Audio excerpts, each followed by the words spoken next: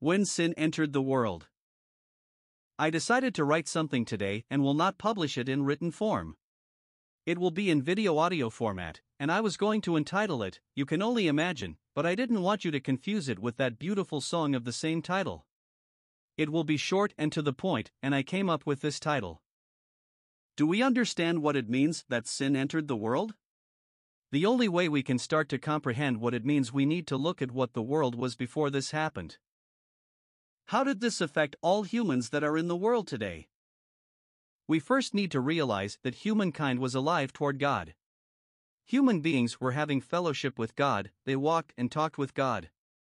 But after the fall, our first parents died toward God, and this fellowship was broken. When God said, "You will surely die," He not only meant that they would die physically but spiritually.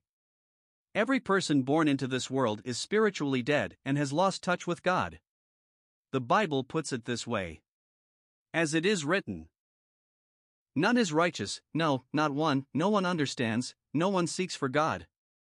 All have turned aside, together, they have become worthless, no one does good, not even one. Their throat is an open grave, they use their tongues to deceive. The venom of asps is under their lips. Their mouth is full of curses and bitterness. Their feet are swift to shed blood, in their paths are ruin and misery, and the way of peace they have not known. There is no fear of God before their eyes. This scripture paints a grim picture of all humans. This is the condition of all people because of sin entering the world. The good news is God has provided a remedy for this problem. God is the remedy. Note, I didn't say God's remedy, but God is the remedy because He became man to provide a way of salvation. Right after the fall, God promised, "I will put enmity between you and the woman, and between your offspring and her offspring. He shall bruise your head, and you shall bruise his heel." What does all this mean? It means that God is going to provide someone who will be the seed of the woman, who will be bruised in the part of the body that will not be fatal, but he will bruise the one who he was talking to in the part of the body that will be fatal, the head. God was speaking to Satan when He said this. If you read your Bible, you will see this was none other than Jesus Christ, the Messiah that God provided to be the Savior of the world. The next thing we see deals with womankind. There would have been no pain in childbirth. We know this because of the curse God pronounced on the woman. To the woman, He said, "I will surely multiply your pain in childbearing.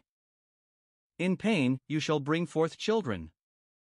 Your desire shall be contrary to your husband, but he shall rule over you." Apparently, there would not have been any pain in childbearing before the fall, or God wouldn't have pronounced this curse. If we look at man before the fall and God's curse, we will see more of what the world would have been before sin entered. More of what the world was like before sin entered. And to Adam, He said, "Because you have listened to the voice of your wife and have eaten of the tree of which I commanded you, you shall not eat of it, cursed is the ground because of you, in pain, you shall eat of it all the days of your life, thorns and thistles it shall bring forth for you, and you shall eat the plants of the field. By the sweat of your face, you shall eat bread till you return to the ground, for out of it, you were taken, for you are dust, and to dust, you shall return." From this scripture, we see that before the fall, there was no pain and toil on man's part, there was no labor to produce food. We also see that there were no thorns and thistles, weeds, so taking care of the garden was easy and pleasant. Now you know why hard work makes you sweat. Now the last curse is death.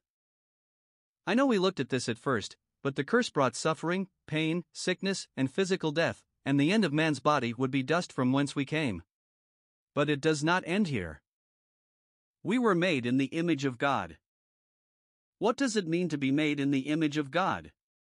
God is eternal, and we are made the same. We will all die physically, and some will die spiritually. This point was made earlier, that spiritual death is separation from God.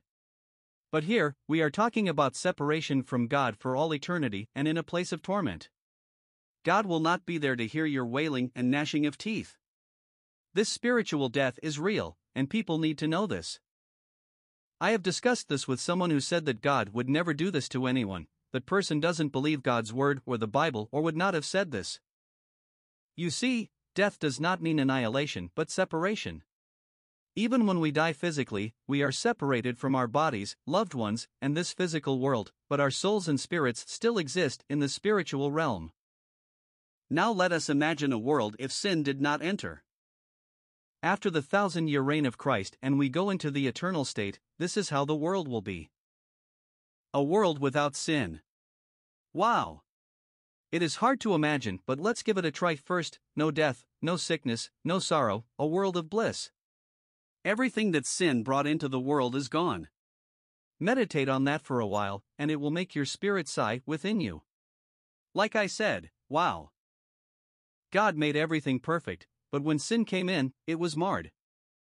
We live in a world full of crime, cheating, lying, theft, murder, and every crime imaginable, all that will be gone. No courts, lawyers, or judges will be needed, and this is because people will love their neighbors as themselves, love God and His laws, and will worship Him day and night. Christ will fill the world with His light and love. Now you can see why I wanted to entitle this paper You Can Only Imagine.